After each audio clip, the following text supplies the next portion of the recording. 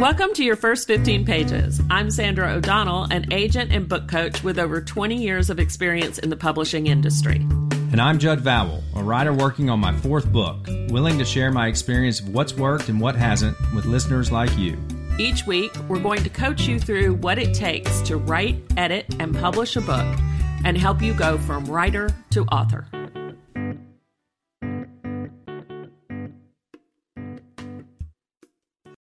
In this episode, we'll talk about what not to do when you're creating a world, and we define the elements of setting. So we're going to put a link in the show notes to a really good interview that Judd and I watched between Kelly Link and Lev Grossman. Right. And the fun part of this is that Kelly really does talk about how her goal is to do as little work as possible. I mean, that's a direct quote. As the author. Right. Because she wants the reader. Us to do the work. To do the work and to fill in those gaps and those places in the description so that we see it in our own heads. Right. Yeah. And the funny thing about that clip too is that the interviewer, Lev, is saying, I can't believe you spend so much time building these worlds and you change each book. And she's like, I don't really spend much time at all. That's you. That's you doing the work. You've done that. Yeah. So as readers, we don't even realize it. And that's, to be able to do that in a way so brilliantly. Right. That you can bring your reader into that world and that reader thinks that you've spent months creating the world. Yes. What she has done brilliantly is to sprinkle those seeds. That's right. Become a gardener. Yep. So that we can then grow that world for ourselves. That is the goal. That's what you're trying to do. Yeah. Yeah. And then another little nugget. It's a fun little piece that was written by Charlie Jane Anders, who has a new book that just came out in February called... The City in the Middle of the Night. Right. Just came out in February. Okay. She's won a number of awards. She wrote an article back... I think it was in 2013 this came out, but it's highly cited. I mean, it gets cited all the time. Okay. As the 7 deadly sins of world building. Oh. So it's a fun little piece about what not to do. Okay, great. One of the things she says is not thinking about the basic infrastructure. This is for fantasy or fiction or magical realism, things where people really need to know how your world works. Right. Not thinking about how people eat or what they eat or who takes away the garbage or what happens to bodily waste. Sure. How do people get around? I know. What's the transportation? Okay. You know. That's right. I think writers a lot of times doing this kind of thing get very invested in the architecture and how things like that work, and they think that's interesting to us. Yeah. So we need to, if it works for your story and it's important, and one of the examples that she uses is if everybody's eating algae for a reason, right? Then tell us that. Yeah. But if that's not important, right, don't tell us that. It may be interesting to you as the writer, but you got to really think about how much does my to your story reader want to know. That's right. About things like this, and does it tie back to the inciting incident? Right. And the reason and the why of your story. The second thing on her list is not explaining why events are happening. I love disaster movies.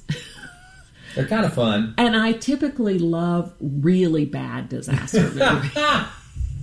I don't know what it is, too. But I love what did I watch? Bad disaster watched one movies. Recently, and it was, it was one of those I want to turn my brain off for a couple of hours. But there's something was about The Rock, and there's some kind of was it the earthquake one? Yeah, isn't California that awesome? San Andreas. Yeah, but so that's a great example of a movie that breaks that rule like 20 times. Yeah, right. We never understand. Okay, so we understand there's a massive earthquake, but we never understand why.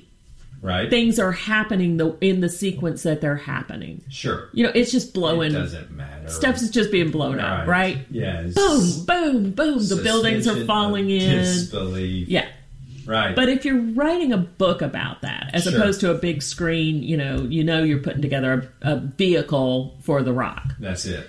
You need to have us understand why things are happening the way they're happening. Of course. I'll go back to Ken Follett. There's a book that he wrote called Pillars of the Earth. Mm-hmm. And it was about the cathedrals that were built kind of from the Middle Ages forward. Yep. This is the Catholic Church, and there's a lot of politics about the Catholic Church, but there's also all of this brilliant work around architecture and how buildings were held together. Okay. And at one point, the cathedral that one of the main characters has been working on for like decades falls in. Oh. And Wow. we have to know why. Sure. And he does a really good job of explaining how the ark was not perfected to hold the weight and yada, yada, yada.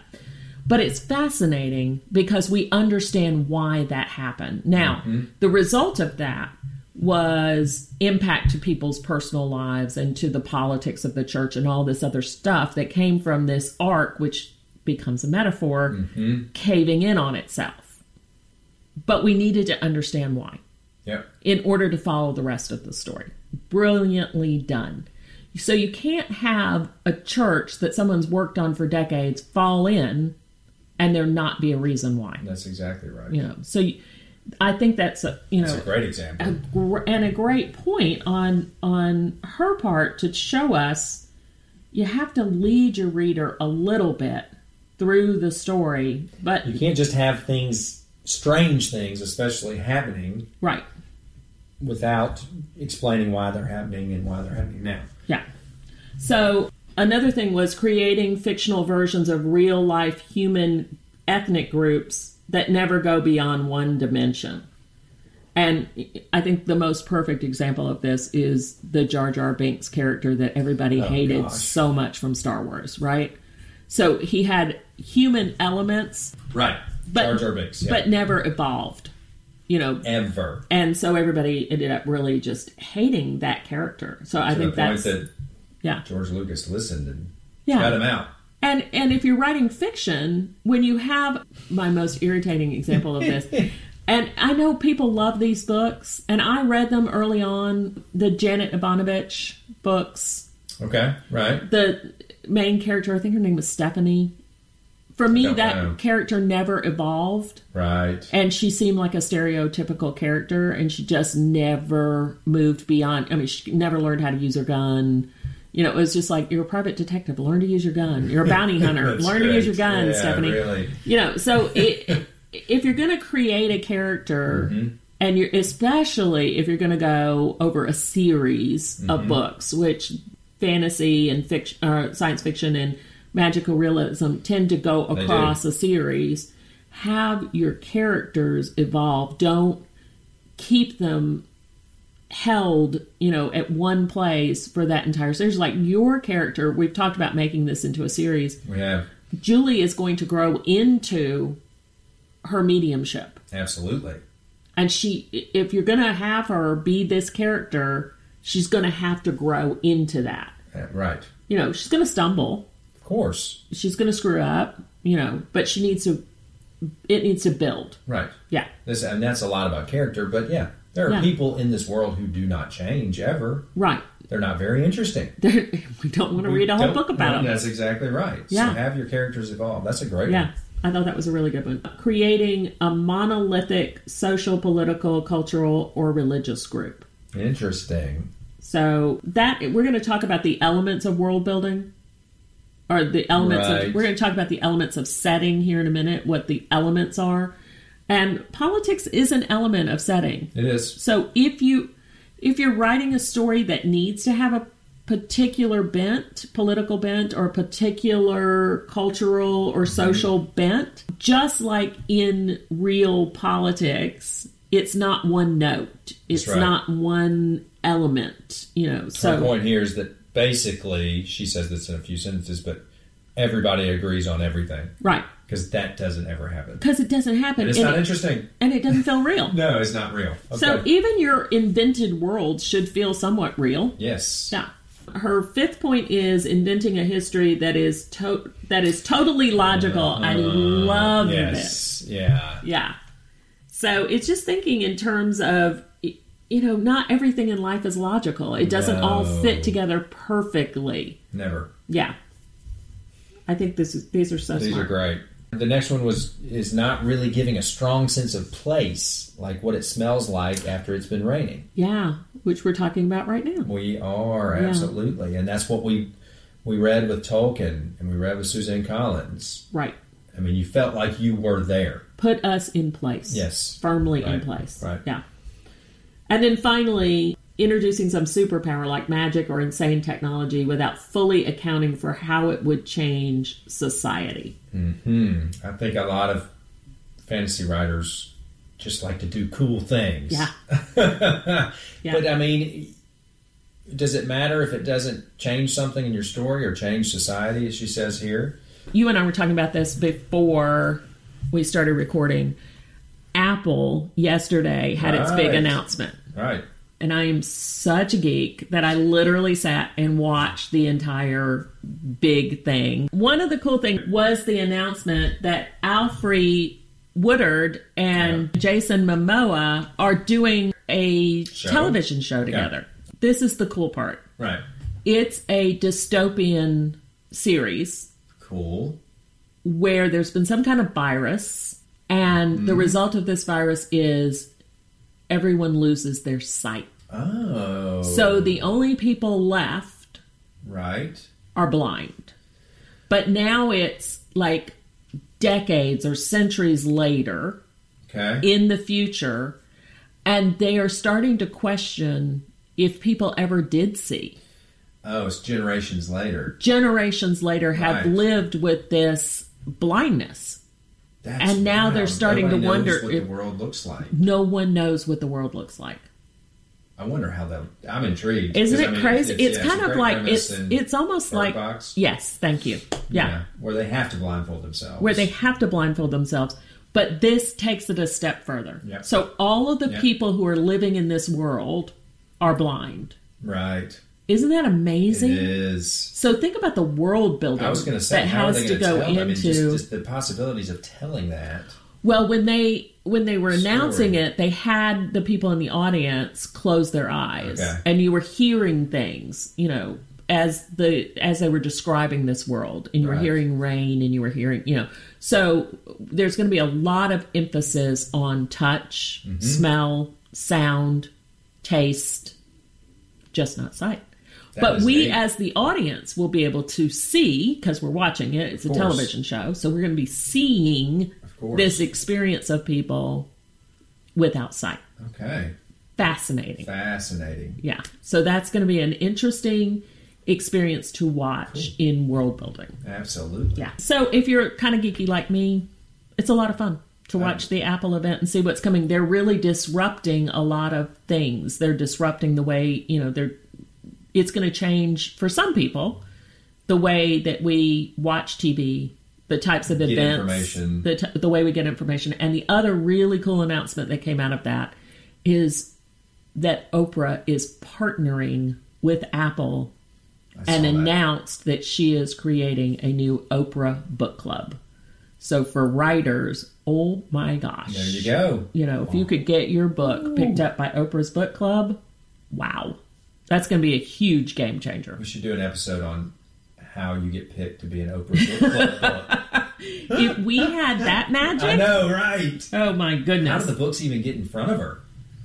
Books get to her in all kinds of ways. Yeah. I mean, I just read an interview about an author that had her book picked up, and I'll try to find that. And then we could talk about. Yeah. She talked about what she did with her money.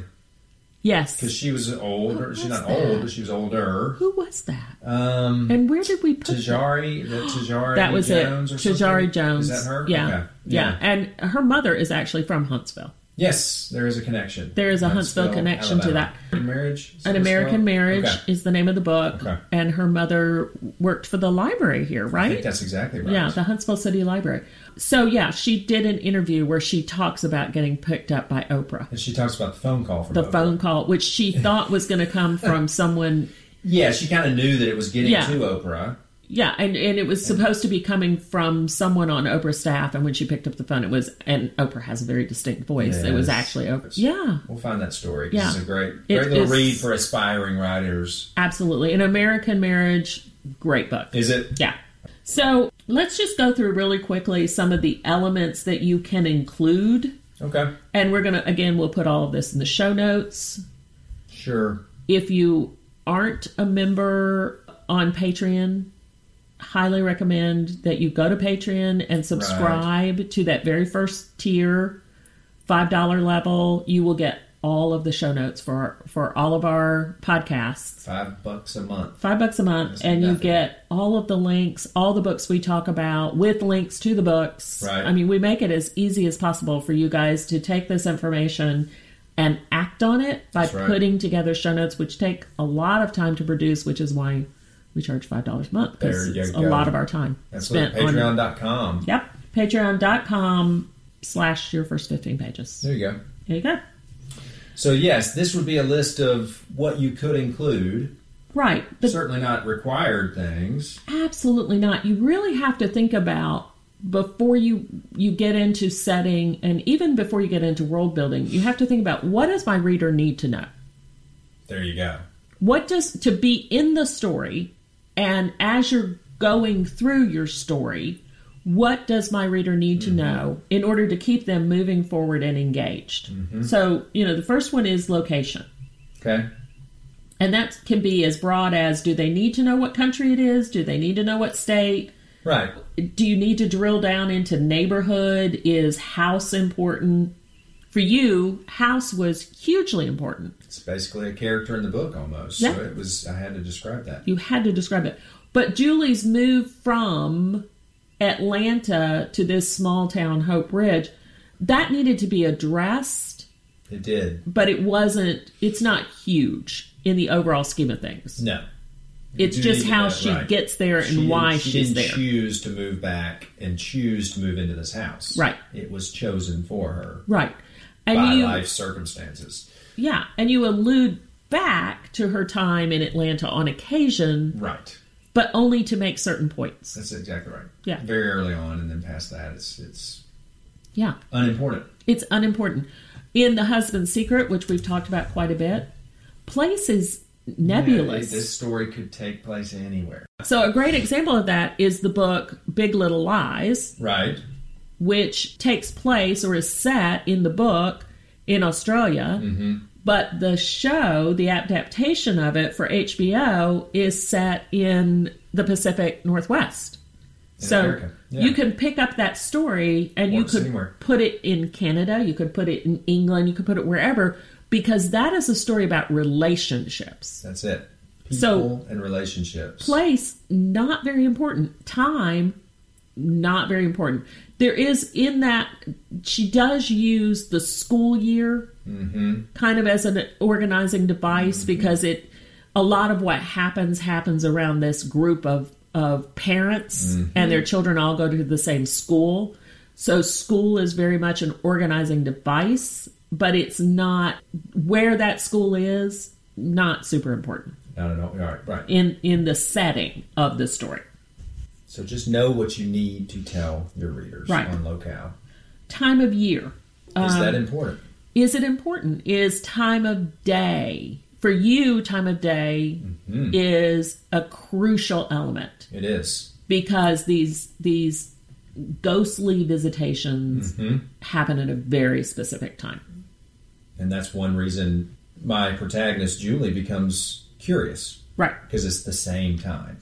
Time is almost the launching point for your story. That's exactly right. Yeah. Right. So keying in on that time was, and you use time throughout your story. Yes. So huge element. Big element for me. Yeah. To bring us into Julie's world. Yes. Yeah. And we talked last week, when we were talking about organizing devices, we talked about how J.K. Rowling uses the school year. That's right. As to orient us, to bring us into place and time. Each of the first, 4 books? In the first 4 books. Or a school year. A school year. Okay. Elapsed time can also be important in a lot of sci-fi. Thriller. And thrillers, 24 big hours. Thrillers, yeah. That was Dan Brown's one of his big things. Yes. He puts a time. He does. In every book. A time that something has to be done by. And it's typically 24 or 48 hours. What he calls the ticking clock. The ticking clock. So yeah. if you're writing thriller. Yeah. that can be a very big thing. The ticking clock can be a very big thing. So one of the books that I've referenced in the past is DOA. Yes, right. So in DOA, I think he has 24 hours to figure out why he's dying and who poisoned him. So the ticking clock in those thrillers is a really important element. And we've talked about Masterclass before. We'll put a link in the show notes. The Dan Brown Masterclass, so good if you're writing thrillers. So well. Yeah, it's so good. And I, like probably most people, have only read the Da Vinci Code by him, and that would have been when it first came out. But still, as a writer resource, he's a great speaker. It's not really an interview in Masterclass. They just kind of sit there and talk. Yeah. But it's just well worth the watch. Yeah. And he also talks about how he does research for his books, which is really good. Mm-hmm. I took something like 16 pages of notes on his Masterclass. Okay, so he does, just as long as we're talking about this, he does a whole... He gets deep into setting. He does. Because his settings are real places. And he travels to them. Yeah. It's super important to him that he travels to... He also talks about how, he can travel. It's such a terrible job to have to travel to Italy and, go through these beautiful churches or these beautiful architectural buildings or whatever. Poor Dan Brown. I know, feel so sorry for him. Yes. But it is important to him to go there and to figure out what those physical details are. And then he talks about how you have to distill all of that research down into the most crucial elements. There you go. So you don't want to spend 20 pages talking about this building, this beautiful architectural structure where one of his stories starts. You don't need all of need everything. But what you did need to know, and he talks about this in his Masterclass, and he talks about tying action to setting. You needed to know how someone would take all of that in when they're in a sweeping space, right? So he talks about starting at the floor and having his character's eyes pan all the way up to the ceiling and then show us what that character is seeing. So think about ways that you can show us space through the action of the characters. Right. Louise Penny shows us space or place by showing this dead body laying among the leaves, which is a very different way of showing us if the dead body was laying in a bed or the dead body was laying, her being found walking through the, after she had gone through a walk in the woods, found in the leaves is crucial to that story. So if you read the story, you'll understand why. Sure. Because she ends up being killed by a hunter, and then you have to find out who did it and why. So her dying in the woods was an incredibly important part of that story, right? Yeah. So he shows us her laying in the leaves. The inspector, we see it through the inspector's gaze. So interesting. One thing Dan Brown talked about too, though, is if you're using a real place, you can allow yourself some writer's license. Because I think in the beginning of the Da Vinci Code, they're trapped in the Louvre, but they have to get out somehow. So he put them in a bathroom that really exists with a window, had access to the outside where that's not really there, where he throws the bug out, and then. So that bathroom doesn't exist, I don't think, in the Louvre, but he used writer's license. But you want to give your reader enough that they're with you on the journey. Sure. So if you've been to the Louvre, he gives you enough detail that you can go, oh yeah, I've been to the Louvre, this is exciting. But then you're like, oh, but I didn't go to the bathroom when I was there. And I bet you... Was there a bathroom on the second floor? That there are people who now go to the Louvre to go to the bathroom, and then they find out it doesn't exist. Yeah. But it doesn't matter. But what does exist is the rose line that he talks about in detail. And I was fortunate enough at one point to be in Edinburgh and be able to take a bus, because we didn't have a car. We were there for a conference, and we didn't have a car, but we took a bus to Rosslyn Chapel. Oh, wow. And to go into Rosslyn Chapel, and of course, we all wanted to go into the basement, and you can't do that. No. Plus, it was under construction, but the family who owns Rosslyn Chapel was there that day. Wow. Yeah, so it was all very interesting. That is interesting. You can do... And again, this is probably a pretty geeky thing to do, but you can do literary tourism. Oh, I bet. Yeah.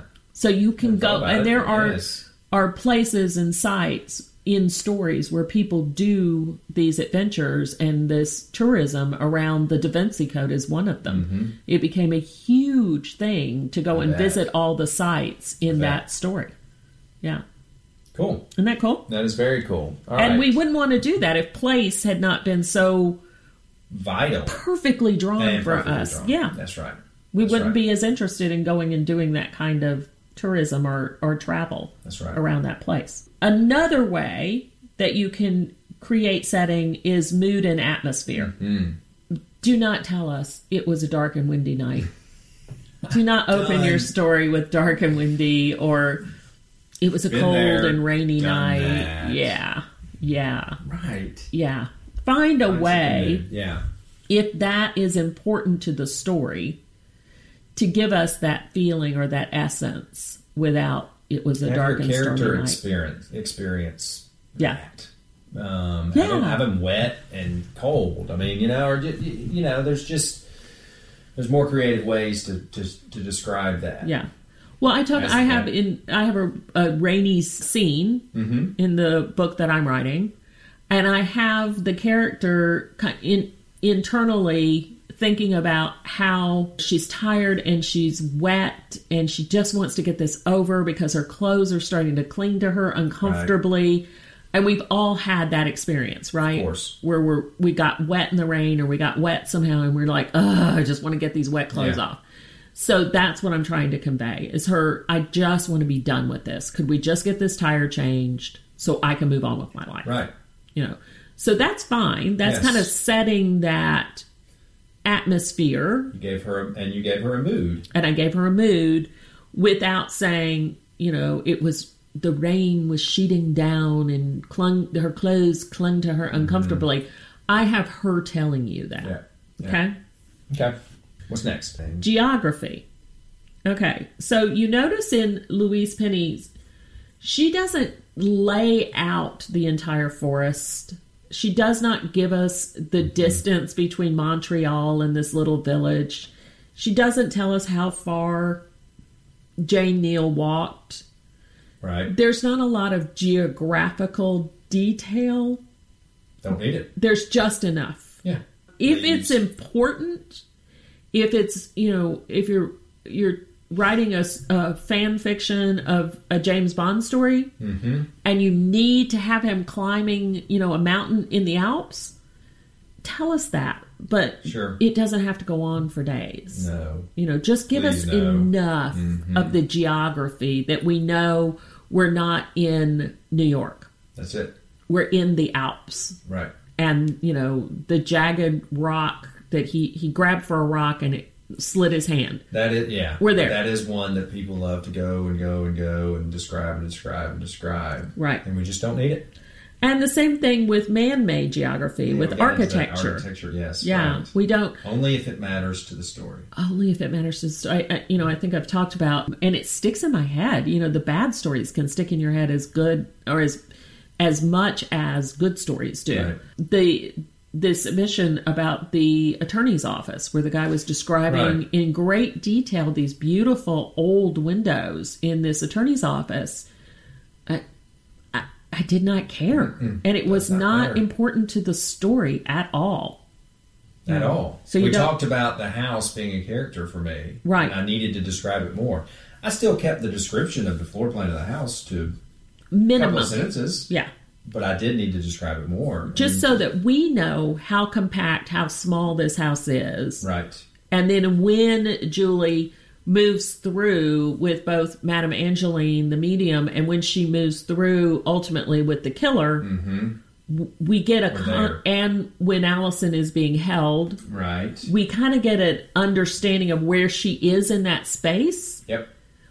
But you didn't need to say Allison is being held in the closet that is off the main, blah, blah, blah. It's just, she's in the closet.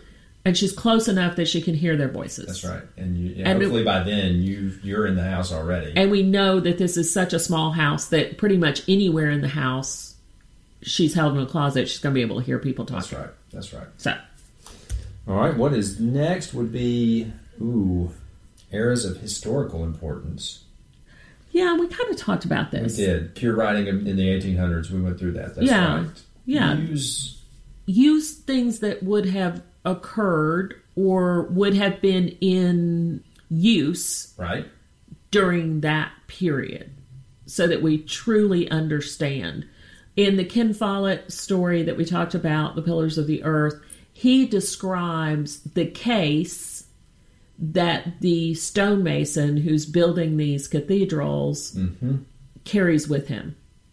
Okay. And this becomes almost an extension of his body. Right. This case is so precious because these are tools, and during medieval times, these tools would have been hard to come by. Right. These tools are his tools of trade. Okay. And so by describing those to us in the way that he does, we come to a deeper understanding of both the time period, but the character. Okay. So we're going to talk about character a lot over the coming weeks. Sure. But it's about trying to tie place to your wider story, to your character. Find a way to bring us in through the character. Right. Rather than just describing a street with carriages and horses and women in hoop skirts and dusty. Right, it's about action. Yeah, characters doing things. Yeah, so we're like, and okay, also showing us that at the same time. They're in Civil War. They're in pre-industrialized London. Yeah, and it can go on forever. We don't care. We don't care. Yeah. Okay, what's next? Social, political, cultural environment. We kind of touched on that earlier, too. Yeah, and only if it's important to your story. Yeah, really only if it's important. For your story? Right. We don't care. Politics? Who's president? Doesn't matter. Doesn't matter. No. Unless you want to orient to a time frame, you can reference a president. So if you're writing a story that's set in the Great Depression, you can reference a president. And then we're oriented. Right. Again, only mention that if it's important, right, that your reader has an idea of the size of the place. That's it. And if it doesn't matter, it doesn't matter. Right. So you don't need to go. Mine is set in a small town, but I never say. Because we all know what a small town is. That's all you need. She's coming from big city Atlanta, moving back to small town. A lot of people don't ever want to do that. Right. And that sets the tone for part of her character. Yeah. And then the last one is ancestral influences. So one of my writing group, not the group that I'm in with Judd, but another writing group that I'm in, that writer is writing a story that begins in Italy. Okay. And the family migrates to America. Okay.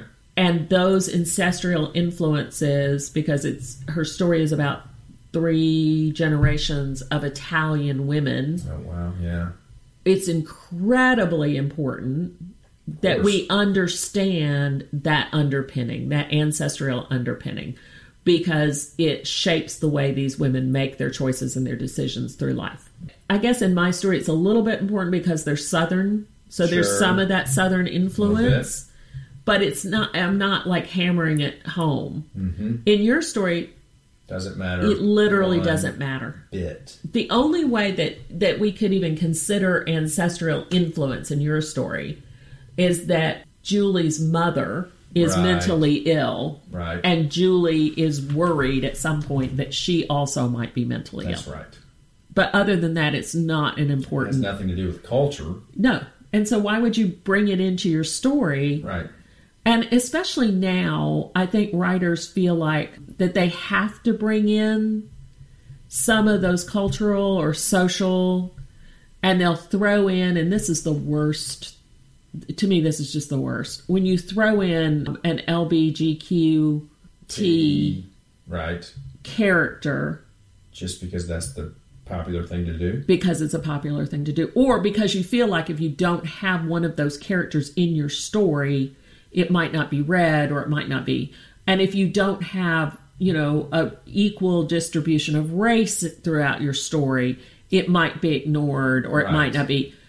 Or if your story is, if you are an Asian writer and you want to make your story more palatable, so you add characters to your story that you think is going to give it a wider readership, don't do that. Don't do it. Just don't do it. Stay true to your story. That's it. And if it's beautifully written and it's well crafted, it's going to find an audience, and you don't have to add those political, social, qualities that you feel like you have to add because it's popular or it's following a trend or whatever. Just don't do it. No, and on the other side of that, Greg Iles' most recent book, he just came through town. Right. Did an author event. There's a character in that book, I have yet to read it, but I've heard, who is bashing the current president. It's just a matter of 5 pages in the book. But if you go to his reviews on Amazon right now, they are low. They are low-starred reviews because of that. It's an organized effort by a political faction to bring his book down. It has nothing to do with the quality of the book or the story or anything like that. But so that's important to his story, so he put it in there. That's right. So he did it at risk. Yeah. And he's risked some reviews with that. Did he talk about that when he was... I think he may have mentioned it, but we didn't realize at the time because the book had just come out. That's right. So yeah.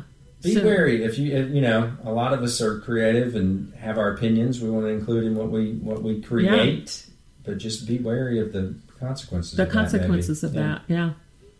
And it's up to you as the writer. That's right. To decide how you want to go on that. That's exactly right. Yeah. So these are all ways you can create setting in your story. Thanks for joining us. Next week we'll be talking about tools for writing and some of the apps we use to be more productive. See you next week. If you found the information in this podcast useful and you want even more help with your book, jump over to our Patreon page at patreon.yourfirst15pages.com to find ways you can subscribe to the show notes for each podcast that include all the references we mention each week, worksheets, mini classes, and much more. And if you're looking for a supportive writing community, subscribe to the publisher tier on Patreon, and you'll get access to a tribe of writers who will help you make your book a reality.